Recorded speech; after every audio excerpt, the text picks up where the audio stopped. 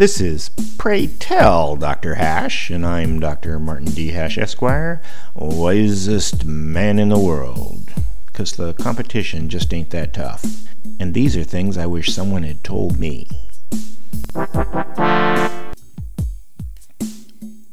Today's topic, superheroes. Everyone wants to be a superhero. An important aspect of superheroes is that they are unique. Most people don't have any superpowers. It's not just being strong or able to jump tall buildings in a single bound that's attractive. It's that other people can't. It's the recognition, even the adulation that they are seeking, not any particular superior physical trait.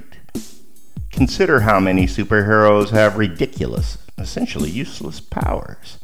Turning into ice or fire, shooting laser beams out of their eyes, stretchiness.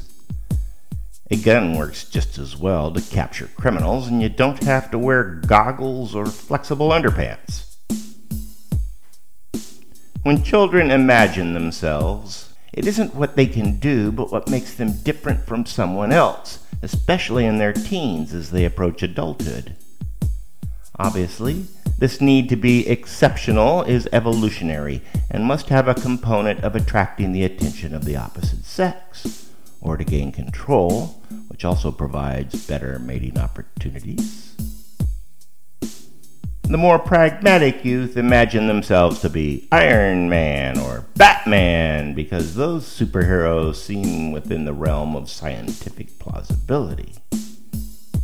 But just as many more ephemeral thinking children are attracted to Superman from the planet Krypton or Green Lantern who wears a ring from another universe because there's no way those powers are possible on Earth.